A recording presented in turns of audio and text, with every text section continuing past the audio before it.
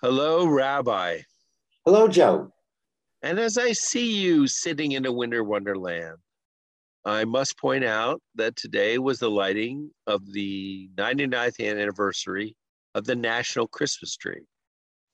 Now, when I was little, I thought this was a cool thing. And as I grew older, started to wonder. And as I married my wife, who is Jewish, and started entertaining other portions of dialogue, realized how what is the word separationist this could be in this country. But it seems like everybody enjoys the holiday season and Christmas. And as my father-in-law used to point out, Macy's and Gimbels are both Jews, and this is their best time of year. What is it? Has the holiday become non-religious? Is it just a holiday for us all to go out and buy stuff? What?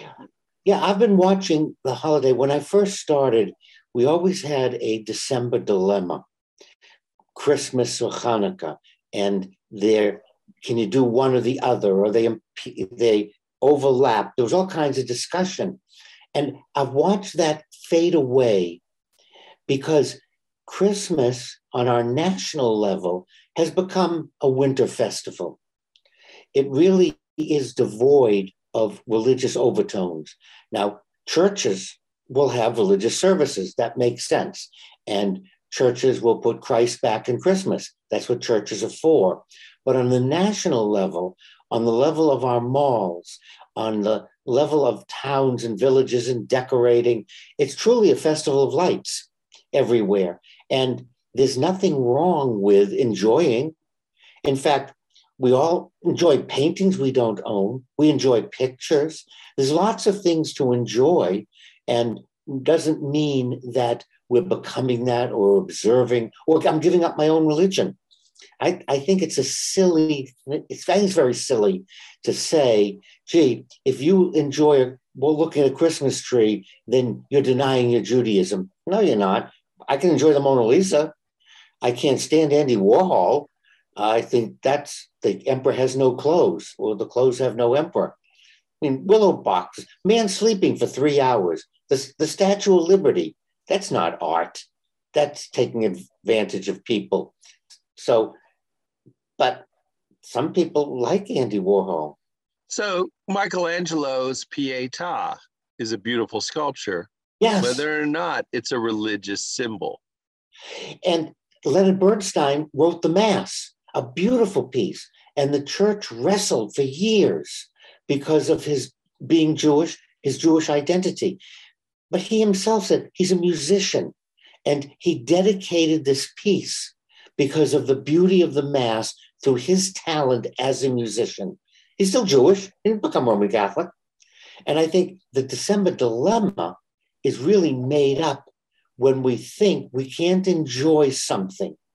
Look, a friend of mine's having a birthday, but I guess I'm not going to go because it's not my birthday. I only observe my birthday. I won't observe someone else's. You'd say that's ridiculous.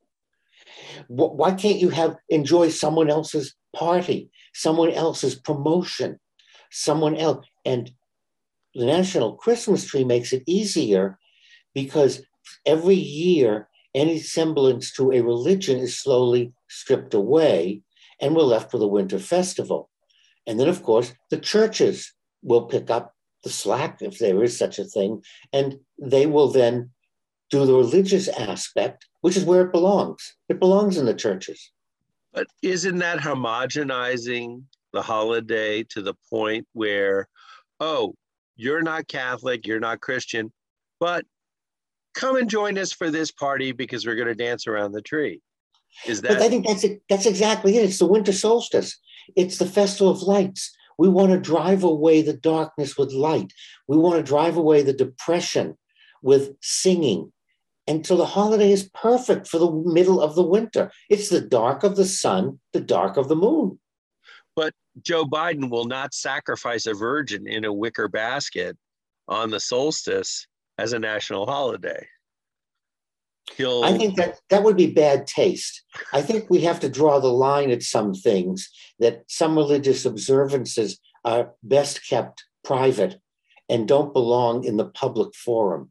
Okay, and that's what we're going back to, that Christmas has become not a religious observance. Right. It's become a celebration of the winter solstice and a joy in the middle of the night and lighting lights and candles and giving presents and eating fruitcake, which I personally love. There's just no accounting for bad taste. That's obvious. But there is no dilemma in terms of being Jewish or Muslim or Hindu. If you want to participate in the winter solstice in a time of lights and singing, or if you just want to watch it, but it's not threatening my religion, and my enjoying doesn't threaten my religion. And I think it's all in our own heads. I think we created the December dilemma when there was no need to have it. Just decide. Do you enjoy? Then enjoy it. There's nothing in it that's antithetical to any, unless, of course, one doesn't like the idea of lights or getting rid of the darkness. You know what I mean? It's kind of a silly thing to take issue with it on the national level. And then, as I said, each church would have its appropriate observance as a religious holiday. But I think nationally, we've solved the December dilemma. Well, one thing that is never a dilemma for me is you, Rabbi. You always cast a light in the darkness for me to hang on to and cling until the spring comes again. Thank you so much. You're very, very welcome. And you might want to paint a picture of a Campbell's soup can. Maybe that'll help make you famous.